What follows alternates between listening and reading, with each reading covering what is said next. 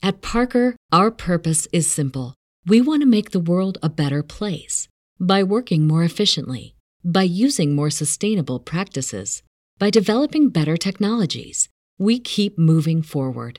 With each new idea, innovation, and partnership, we're one step closer to fulfilling our purpose every single day. To find out more, visit parker.com/purpose. Parker, engineering your success. This podcast episode contains content about drug abuse and addiction. It also contains adult language. Listener discretion is advised. Barbara Hall is waiting in her small white SUV as I pull into the parking spot next to her. Barb's good friend is driving her. We make eye contact, acknowledging we recognize one another, as this is the first time we've met face to face. I meet her in the parking lot of the McDonald's in Marble Hill, Missouri, the town where Barbara raised her two boys, Timmy and Michael. Before Timmy disappeared, Barb lived in the St. Louis area near Timmy. But now she resides with friends here in Bollinger County so she can concentrate on the status of her son. Timmy is gone. Nothing but silence since the end of February. Barb has long silver hair with bangs. Today her hair is pulled back into a loose bun. She's wearing glasses, a blue summery top, and denim shorts. And she is wearing grief on her face. We walk into the McDonald's, but there is country music playing in the background, so we decide to find a different place to visit, first going across the parking lot to a laundromat. It's empty except for a man chucking quarters into a game of chance where the machine pushes quarters forward in hopes that a windfall of coins drop for a modest profit. There are video games playing in the background here, and dryers whirling in the adjacent room, so this too is not a good place for a quiet conversation, not ideal for recording purposes. Then we head to the park nearby. It's about 3:30 in the afternoon, and currently there are no children playing. We have the park to ourselves. We drive on the small road over to the shelter and park our vehicles there. It's a stunning day outside. The sun is bright, the temperature mild, and a light breeze passes under the shelter. Barb asks if it's okay to smoke, and I say that's fine, and she lights up the end of a cigarette while I fiddle with my recorders. This park is situated along the main route, Highway 34, through Marble Hill, which is the county seat of Bollinger County, Missouri. I once lived in this town back in the mid-1990s when I worked at the weekly newspaper. It was my first job in journalism.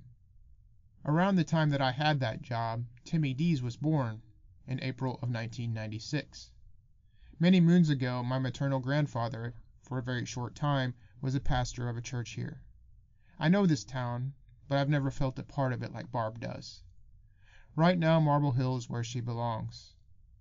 This park floods occasionally, or at least it used to when I used to live here. There are multiple little parks in Marble Hill, but this picnic table under this shelter seems as good as any place to do the interview. It's not perfect, but it'll get the job done. We're about to jump into the story of Timmy Dees, his disappearance, and the story of his mother Barb, who picked up and moved to Bollinger County so she could be closer to the place her son was last seen. As we arrive here, we are alone as I start asking Barb questions about her personal nightmare. Midway through the interview, you'll begin to hear children in the background playing. They're the children of a school counselor who once had Barb's sons in school. Timmy Dees is a blonde-headed, blue-eyed kid, 25 years old. I say kid, but obviously he's a young adult. He was living in St. Louis with a full-time job. He's 5'10", about 145 pounds. He was last seen wearing a Green Bay Packers hoodie, jeans, and blue Jordan Retro 4s on his feet. Photos show him to be a goofy, fun-loving person, quick to smile or laugh. Before his disappearance, Timmy had quite a difficult go of it. He lost his brother to an overdose, and he had his own problems with addiction. He was addressing those issues, but we'll get into that shortly. Timmy's face and story make quite an impression on people. A few days ago, I posted a brief note on the Lawless Files Facebook page about Barb and her determination to find Timmy.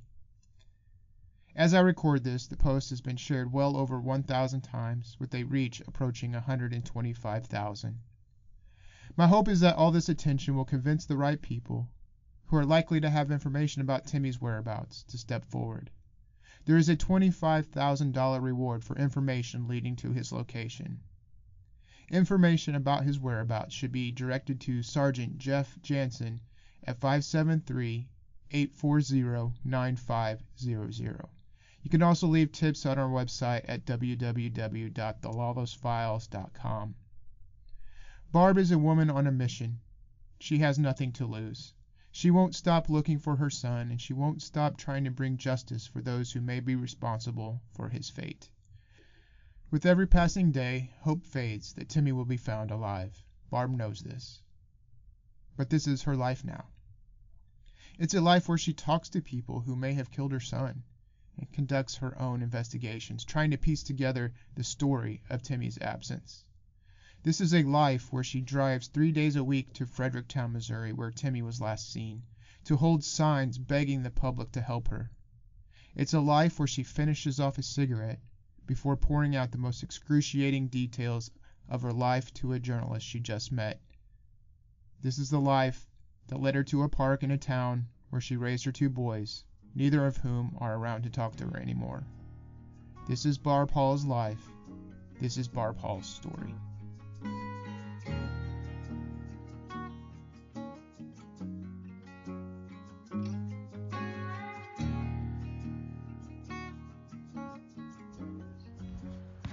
That are close to you there, so okay.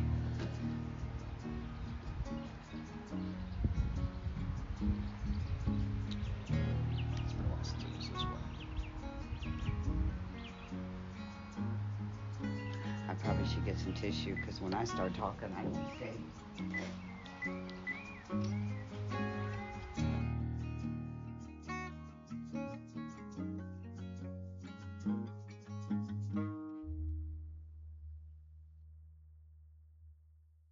I guess we'll just start first by just,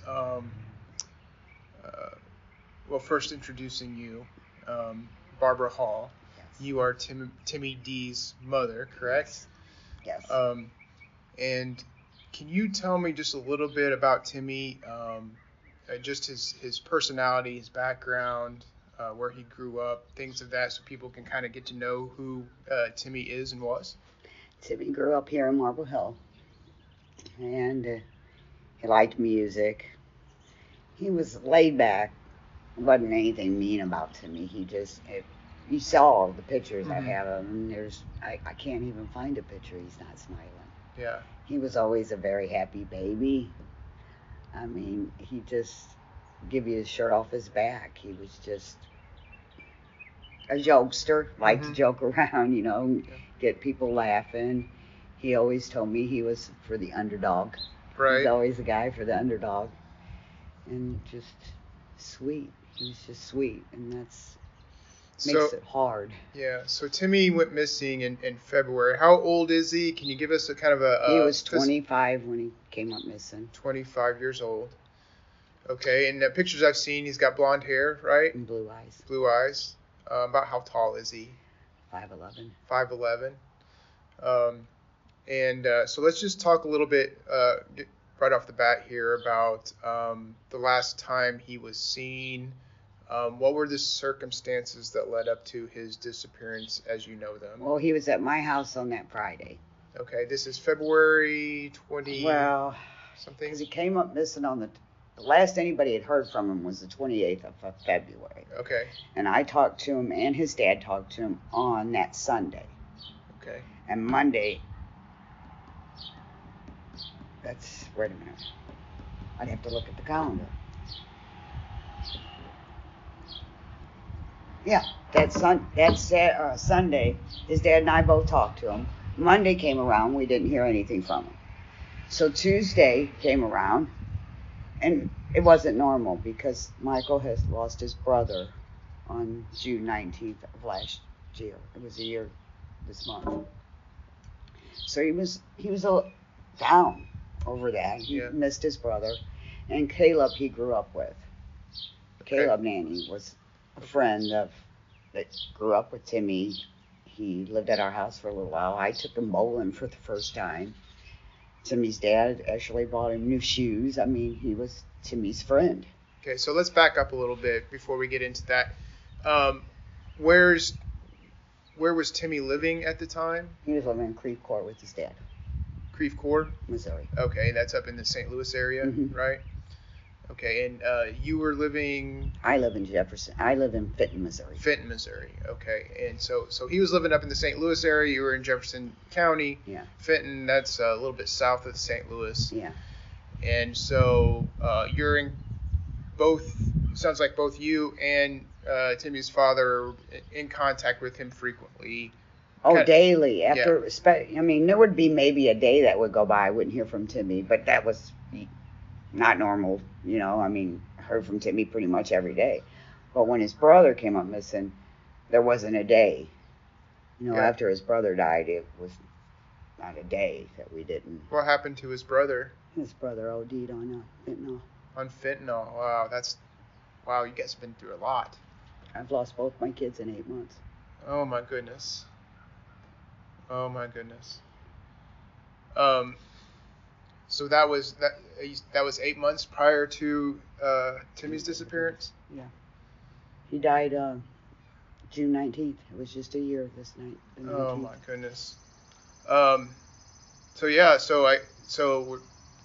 Timmy and his brothers, was it Michael? Michael. Were they close then? Yes. Yeah, and they grew up here in Marble Hill, is that right? Yes, I raised him here. Timmy's dad and I raised him here in Marble Hill. Okay. So is Timmy working at this point in February or? Yes, Timmy has checks at his job that he Okay. hasn't picked up. Over $1,000 worth of checks. Okay.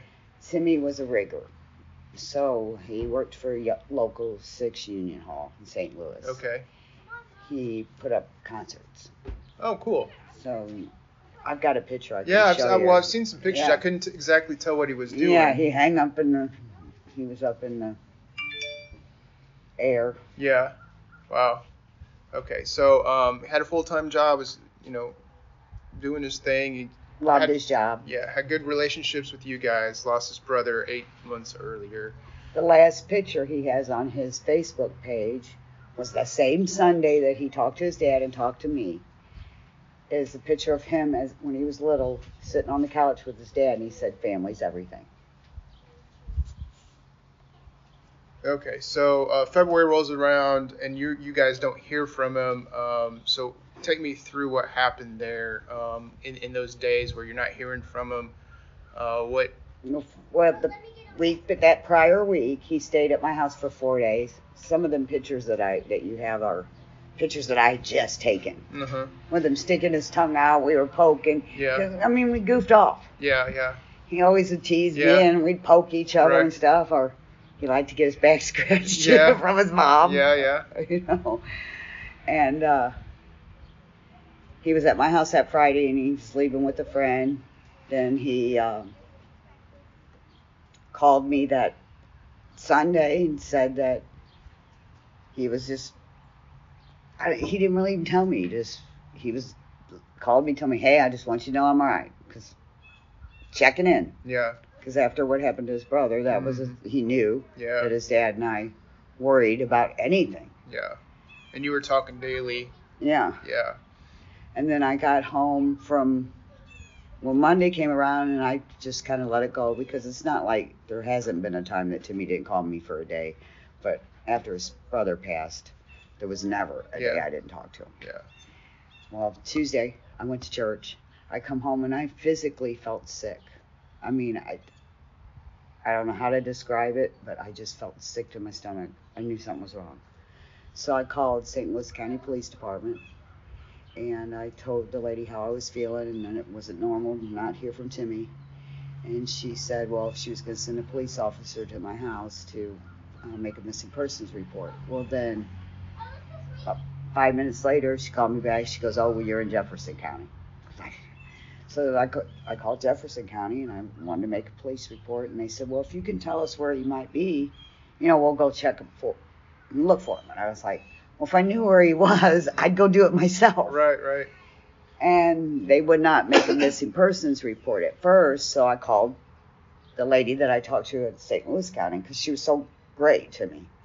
And she said, oh, yeah, you don't have to wait no 48 hours or anything. You call them back and tell them you want to make a missing persons report. So that's what I did. And then they came back I called them. They came to my house, made the missing persons report. And then I found out that Timmy was in Fredericktown with Caleb. Okay, so how'd you find that out? Do you remember? That's Timmy's dad. Okay. Timmy's dad told me. Okay. This is the point in the interview where Barb is going to talk about what she's come to know and understand. She'll be talking about Timmy's friend Caleb and a little bit about Caleb's friend Trevor. I've reached out to Caleb on Messenger with no response. If Caleb or Trevor want to be interviewed to give their side of this story, I'm happy to accommodate that. What we're hearing here is Barb's version of events. She was able to provide certain things during our interview, such as screenshots of text and even some audio of conversations she's had. But beyond that, I'm not really able to independently confirm what she's saying, and no one has yet been charged with any crime directly relating to Timmy's disappearance. Many claims of foul play have been circulating social media from Timmy's friends and family.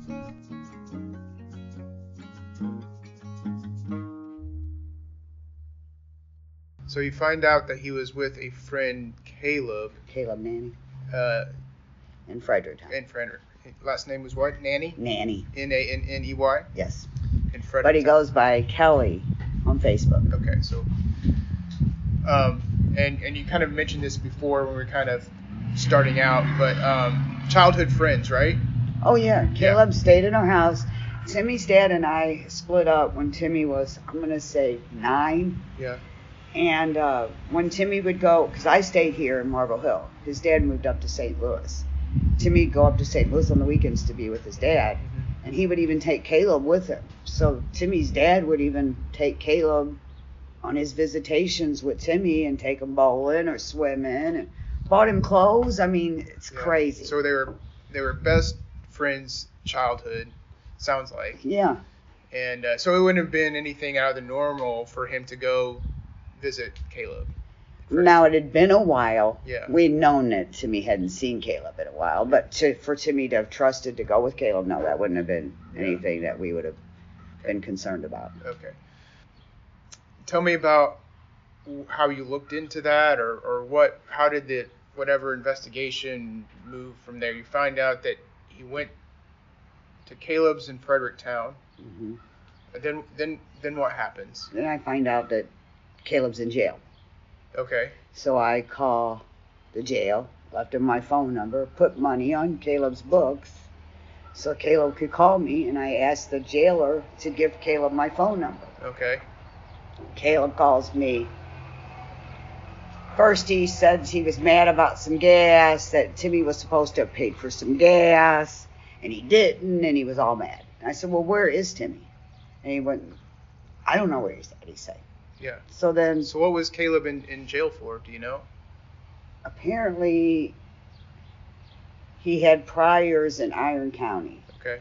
Or was on probation violation or something. I'm not real sure. I know the lady that lives in the house that Caleb calls Grandma went and paid for the gas because the gas wasn't paid for. Okay.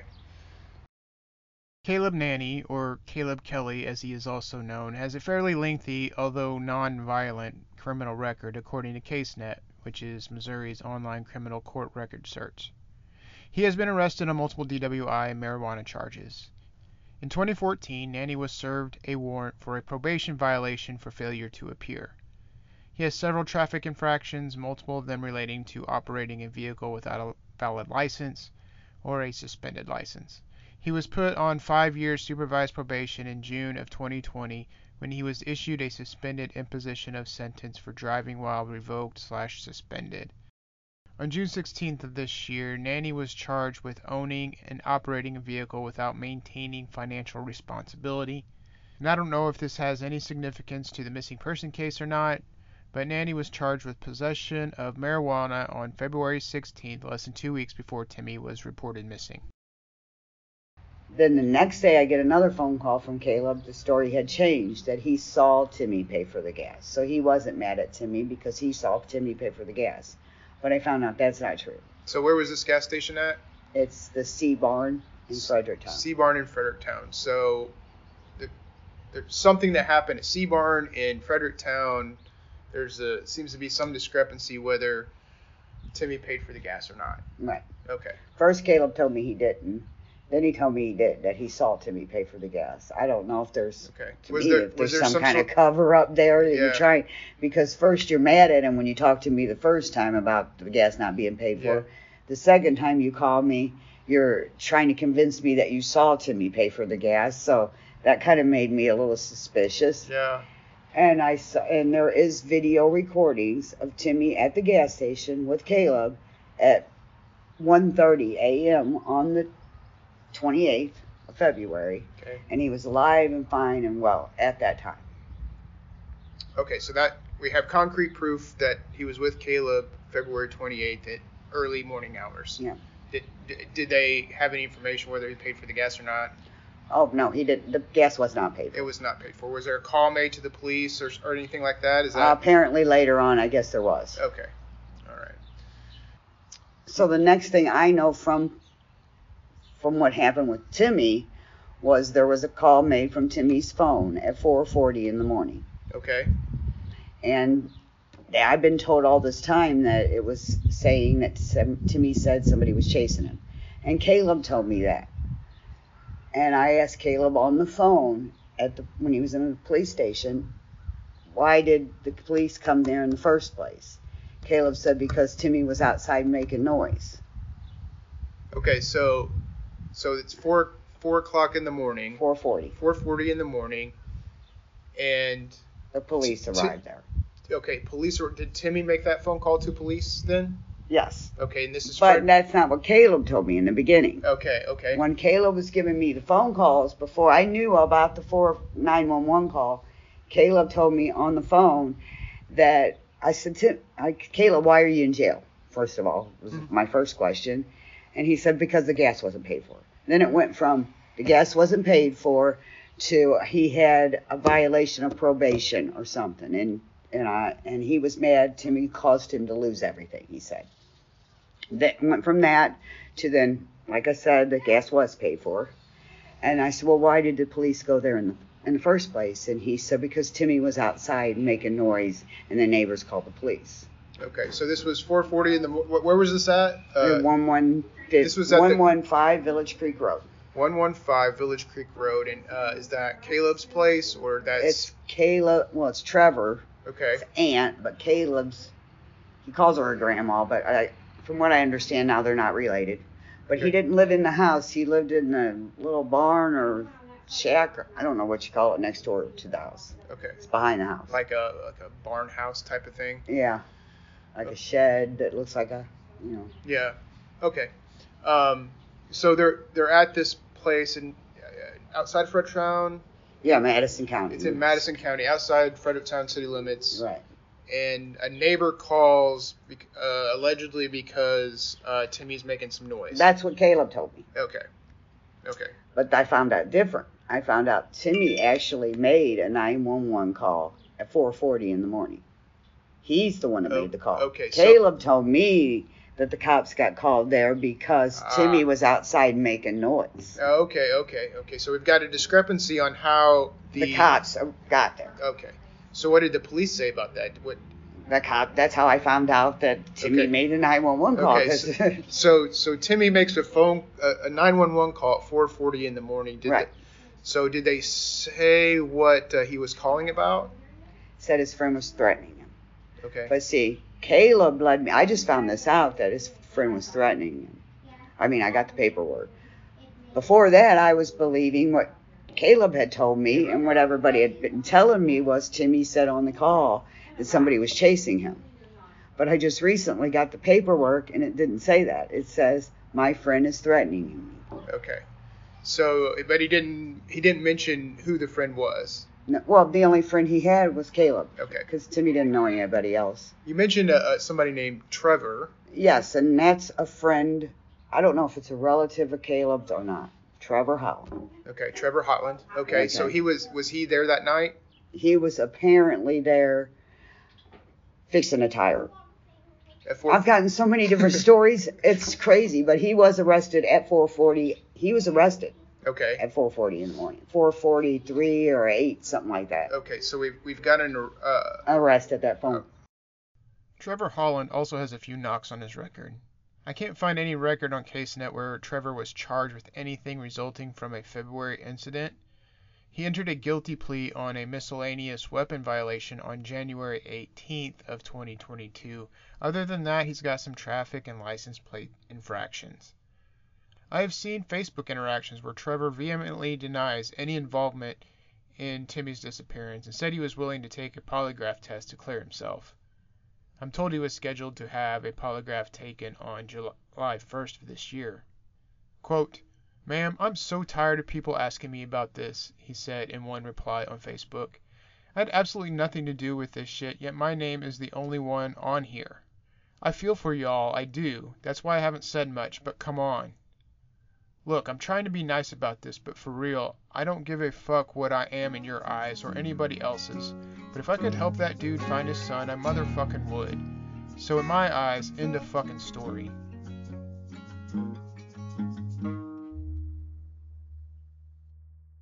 Okay, so an arrest of Trevor, we've got an arrest of Caleb.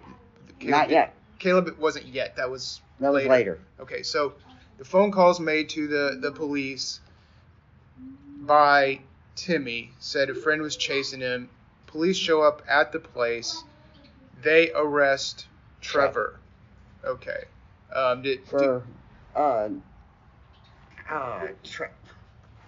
Not appearing in court or something. Okay. So it was for a different charge, but had warrants out for him or something. Yeah, he had warrants. Warrants out for his arrest. Okay. Okay, so he's taken away. Caleb's still there. Do we know anything that happened after that? It's a mystery. Okay, so that's the last that we know of. Officers. And one of the strange questions is there too is they said they don't record the 911 calls. How did they know to go to the address? That's one of my questions. How would you know to go to that address? If Timmy only said my friend's threatening me, how did the police know to go to that address? Is that address on the form at all? I mean, did they write it down? Did they send it out? Or it's on the piece of paper that I have. Yeah. Okay, so, I mean, they can dispatch that out. That doesn't necessarily have to be recorded, but it is weird. Well, wouldn't that person have to say, I'm at this address for them to go there? Yeah. That's what I'm saying. Yeah. They're not. Yeah. Okay, so then what happens? So you're just kind of piecing this all together over all of these months, but early on, you probably just don't know what's going on. No. You're just I just know my son's missing. Yeah. Something happened. Yeah. And then at 8:30 in the morning, I have a text message, which is of Caleb texting this girl, Bobby Boone's roommate, saying that he's going to bash Timmy's head in. Caleb is. Okay, so you've got copies of text messages? I got one text message. Okay. From, that's allegedly from Caleb? Oh, they're from Caleb. From Caleb to this girl, Bobby Boone. Okay. Roommate. I don't know her name. Okay. That says what again? He's going to bash Timmy's head in. So do we know why? Don't know. It's a mystery. Yeah. My son just vanished. I'll show you the text. Take me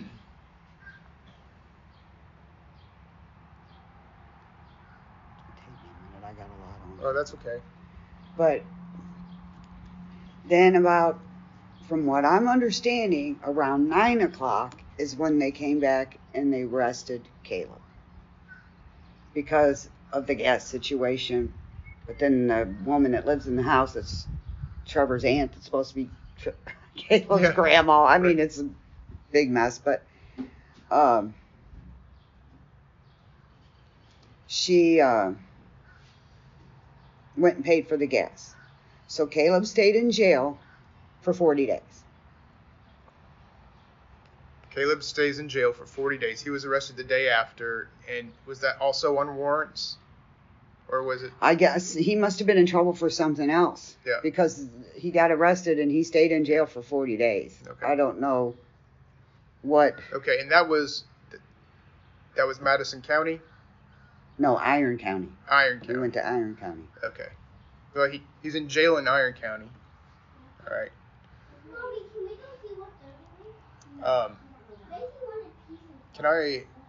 Can you send this to me? Yeah. I'll read that. Well, I mean, see what I'm saying? Yeah. Is that's Caleb's face.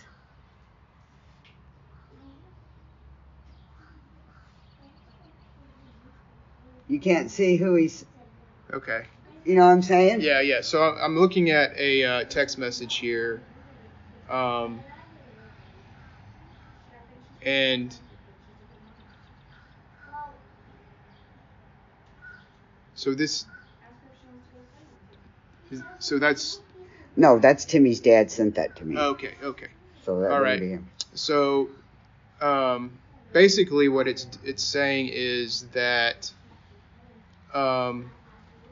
Timmy got sketched out and stole some stuff and ran off. So I'm pissed. So this is coming from Caleb? Yes. Okay, and so the other person, the girl, want to go beat him up, and then responds, I kind of do, but at this point in time, I have no clue where he's at. And then the response is, I see, well, if I do see him, I'll knock him upside his head. And he says, straight up, when I see him, I'm fucking him up. And then there's a picture there. Yeah, that's Caleb. Picture of Caleb there. Okay. All right, so when did you get that? Is that I got it. months ago? Yeah. Yeah. So So to me, you see something like that, Caleb knows, and then I see the paper saying that Timmy's saying his friend's threatening him. Yeah. And he's gone. So. Yeah. So we've got a document showing that He's threatening Timmy was afraid of his friend. Yes. We've got a text message chain from Caleb saying that he was, going to beat Timmy up. Correct. And we have Timmy, who's not been seen since the 28th. Since the 28th. My goodness. I know. What? So who's in charge of this investigation? I know that you said that you Highway Patrol. Is the Highway Patrol? I'm thinking. Troop E. Troop E. Yeah. Okay. So, because we've got. And there's another person that was there too, and there was a girl that was there.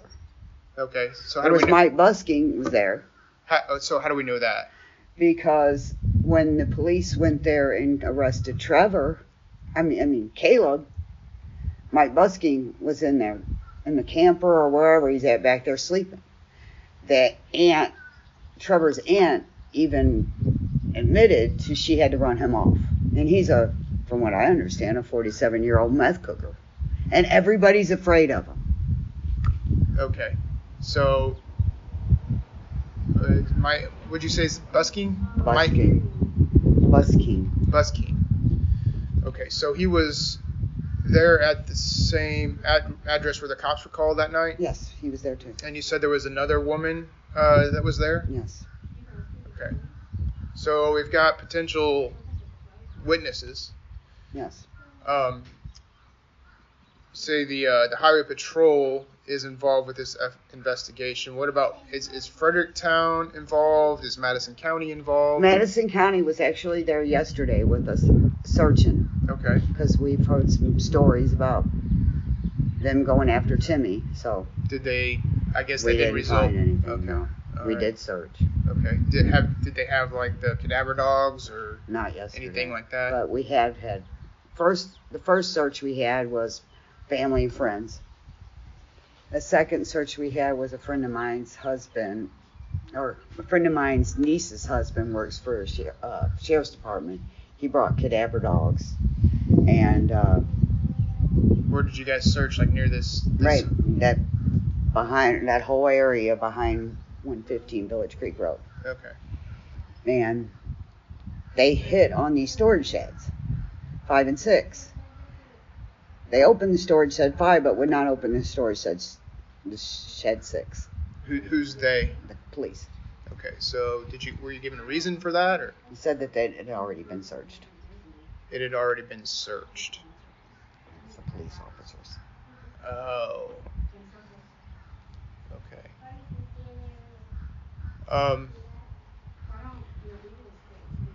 Where's Caleb at now? He lives with his girlfriend, Amber Green.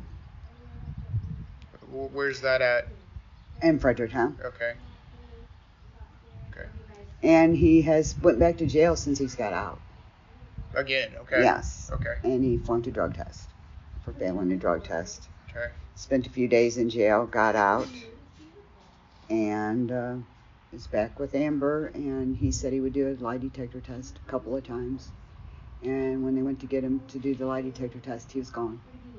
And then when they questioned him, he asked for a lawyer. Okay, so they are involved in investigating him. I guess that's a good thing. Yeah. Does Timmy have a drug history? Timmy had a car accident. One of the pictures in this, in the videos, one of these pictures, he does look like he's strung out. And he had a bad car accident, and he broke his neck, his pelvis, and his back. Oh, wow. And had a brain bleed. And he got addicted to pain pills. Mm. So he knew he had a problem with pain pills. So one of the pictures that's on the flyers that I have, where he's sticking his tongue out and he's got that pod thing in his is next to the doctor's office that he goes and he would get a shot every month. And he was current on his shot. I just took that picture. Okay. Because he knew he had a problem. Okay. So he was willing and got a shot so that he could not, I don't know what the name of the shot is. I'm sure you probably know more about that than I do. I've heard of it. But he went every month. Yeah. He went every month, and we always went to this Mexican restaurant. It was right there because he loved Mexican food, and yeah. That's when I took that picture. The shot helps tamp down some of those urges and things like that. Yeah, and I'm sure he had to be very aware and mindful what happened to his brother. Oh yeah. So he was down. I would have to, and from what I'm understanding, he was confiding in Caleb. And Caleb's like, I'll come up to St. Louis and pick you up. And there was a Zachary. Hold on a second, I'll tell you his name. Zachary Doyle.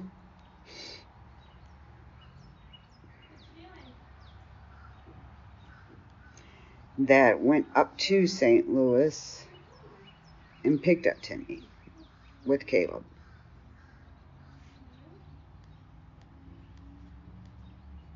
And a lot of people are saying Timmy and I got in a fight and he owes money. And it's nothing like that. Timmy and I, this is the picture I'm talking about. That picture is us at the Mexican restaurant having, you see that on my flyers. Mm-hmm. That was him and I goofing off. Yeah. After he had gotten his shot that day. Yeah. So that was what, days, weeks before the disappearance? Yeah. I mean, he was current on his shot when he disappeared. Yeah. I mean, see, that's the same picture though. See, he's sitting there with his food. Yeah. So, has his phone been recovered by chance?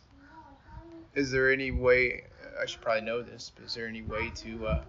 His phone, from what I understand, pinged at that address. Okay. This is the last picture he posted on his Facebook page. Oh, is that his dad there? Yeah. Let's see. It says. Yeah. Oh. It says family he was on his social media every day. So not just because I had that sick feeling, but I haven't heard from him. It's 2 days. He hasn't been on any of his social media. If you look at my Facebook page, I not have a Facebook page. I made the Facebook page because Timmy come listen. Yeah. And it took me 2.5 days to friend request all his friends just because I wanted to find him. I knew something wasn't right. And this,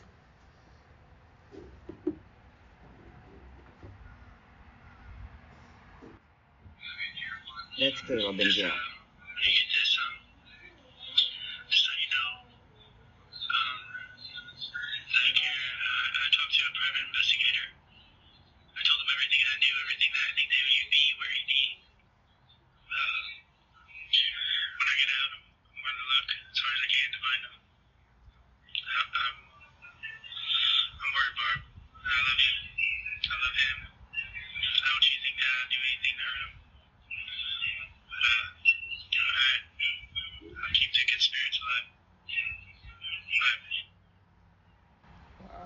And now he don't look like that either now. His hair is all cut off. And why would he say to me, I don't want you to think I would do anything to him? Why would I even want to think that? You're his friend, Caleb. I've known you since you were a little guy. Yeah. That's crazy to me. Yeah. And you see his actions in that? That's... Yeah, that's amazing. Tell me about how, anybody who's got kids is just can't imagine having to go through what you're going through. But your life has been turned upside down. Tell me about what you do when you go to Fredericktown and trying to raise awareness for this. I sit at the courthouse with signs, talk to the people. A lot of good people in that town. Actually, I like the town. I mean, it's a cute little, nice place. I would be, if you drive through there, and you would think it'd be a good place to raise your kids. Small town, because I like small towns. Anyway, that's why I stayed here in Marble Hill. I like small towns, but there's a big drug problem there. And there's not one person that hasn't pulled over and told me that. I've had people tell me they have grandkids. Their kids are on drugs, so they're raising their grandkids. And they can't let their kids outside to play because there's a drug house next door.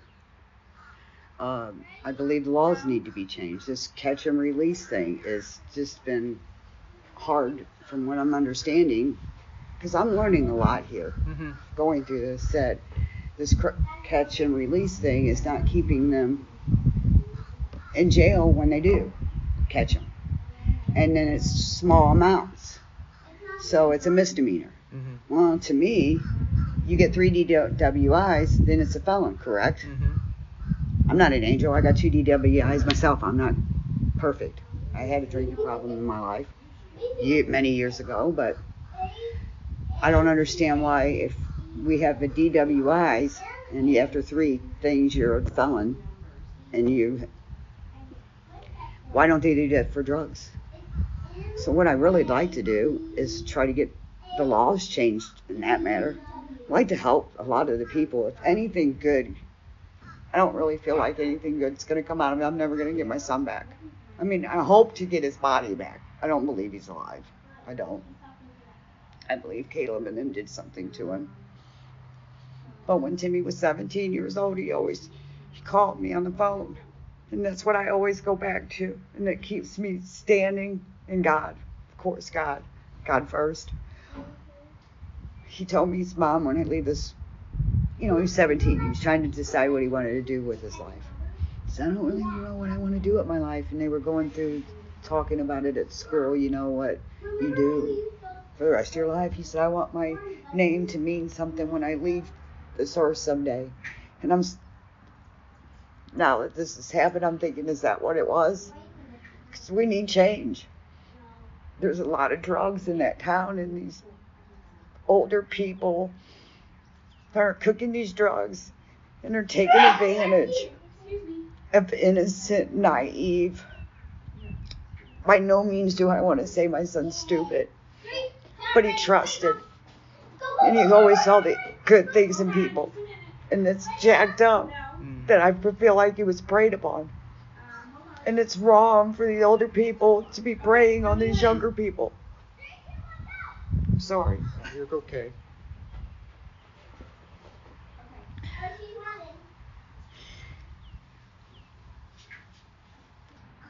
And Timmy used to always tell me that I was like the strongest person he knew. Because honestly, my childhood sucked. My mom took my sister and brother and I to a babysitter's when I was 5. Because she had a drug problem and she gave us to people we didn't even know. So I've had to survive a lot of terrible things in my life. And Timmy knew that. And we talked. Timmy and I were close, and so was my son Michael and I. Michael had some mental problems, and he self-medicated. And I tried to get Michael some help. They put him in the hospital for a 96-hour hold. I had to go see a judge, go through counseling, get a judge to sign papers, put him on a 96-hour hold. They released him, and then he couldn't afford his medications. So he went back to doing the drugs. And I lost him. But I mean, Timmy and I talked about all this stuff. I mean,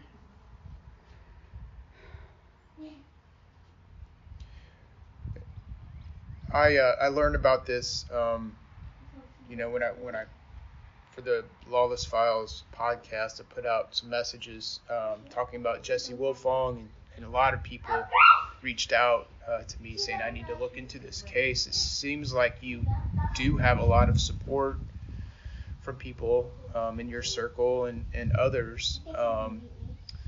What can people do for you at this point? Is there anything? I don't know what to do. Yeah. I just don't know. People talk sometimes, Yeah. So hopefully someone will talk and information will come That's what out. I'm praying for. Yeah. And I do believe. I mean, I believe in God. I have a strong relationship with my Lord and Savior. At this point, I have learned not to fear anything. I don't fear anything anymore. I have nothing to fear. Mm-hmm. If my kids are gone, I have nothing to fear. The worst thing that could happen to me is they kill me, and I'm going to go to a better place than living here. Yeah. Because it's sad. The world's sad with the drug problem. So I've learned to not fear anything. All right. So how often you said there was a search done yesterday. I mean, in talking with you previously, I think that's a pretty positive sign that they're working with it. Yeah. Yeah, working with. Katie sat down with me and gave me that report, and she got the search party together yesterday, and I met with her and we walked. And Katie is the sheriff Yes. of Madison County. Yeah. So. And I had a big problem with her in the beginning. Yeah. I'm not gonna lie. Well, it's like nobody believed me. Yeah. Nobody wanted to believe that my son was missing, and I'm like, I'm telling you, you know, it's like I had to scream at the hilltop. Yeah. And live on the court steps before anybody took me serious. Yeah, sometimes that's what happens. You have to raise all this awareness before you get action. But I'm glad to hear that it seems I'll like still be at the courthouse. I mean, you want to see my car? All my billboards and everything are in the back of my car. Oh, is that right? Yeah. And that's what I sit with in the back of my car at the courthouse. Yeah. Yeah, maybe we can take a picture of you here in a minute with your signs. I got a lot of them. Yeah. It's cost me over $500 to make all these signs. I've met some great people. They bring me water. Mm-hmm. Pull over, pray. Had a lady give me flowers, pray with me. Like I said, and every one of them is like, they're there. They're ready to support you in anything. They want their town back, but the drugs are taking over the town. Yeah. And they don't understand it, and I don't either. When we all can look around and see and know, and the whole town's talking about it, how does nothing get done? Yeah. Well, from what I'm understanding, it's the catch and release thing. When's the last time you've been to Mark 1? Oh, it's been years. Take a drive through Mark 1. Yeah, probably should do that sometime. It's not the same. Yeah, for those listening who are not aware, Mark 1 is a even smaller town just outside, about 5-10 miles from 200 people. Yeah, 200 people. And it's considered Madison County. Yeah. Yeah. I've had women that are, well, I walked in the parade with my signs. I had walked through they had the festival after the parade and went through the parade and talked to people. And I had an older woman, she's probably, I'm going to say her late 70s. And she's sitting on a bench. I walked by, she said, ma'am, can I talk to you? I mean, people are great. Mm-hmm. I said, sure. I sat down and talked to her, and she's like, I can't let my grandkids come out in the yard and play. And I go, why? She goes, because there's a drug house next door. She goes, and I can't let my kids play outside, my grandkids. She says, I tell the police they don't do nothing. Is there anything else that you'd like people to know about Timmy or about this case? I'm not going anywhere till I find my son.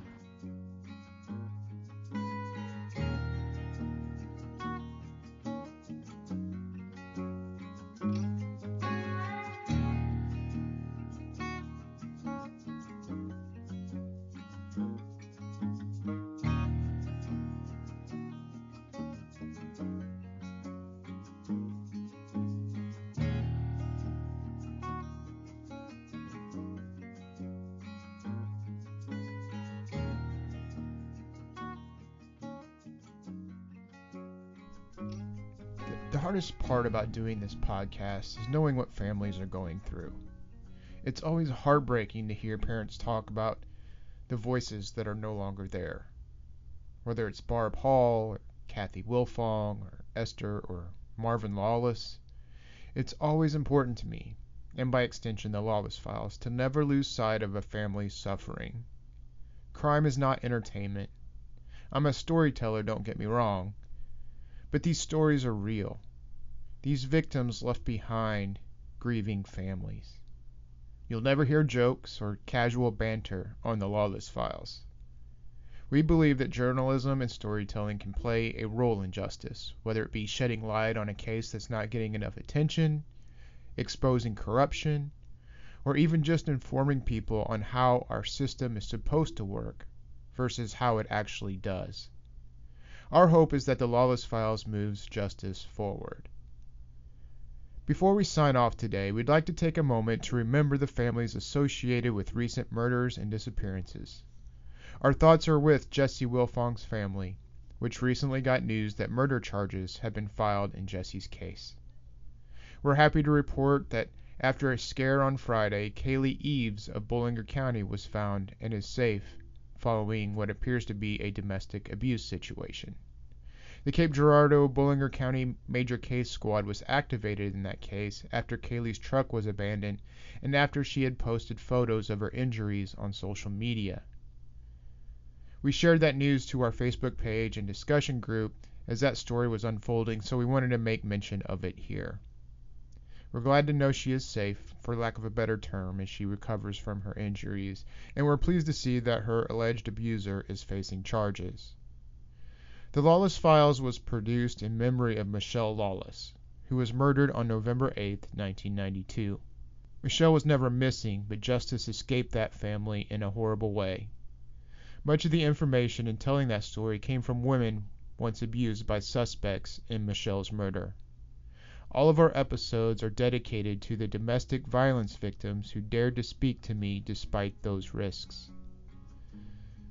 The episode about the disappearance of Timmy Dees and Barb Hall's relentless pursuit to find him is being published on Independence Day of 2022.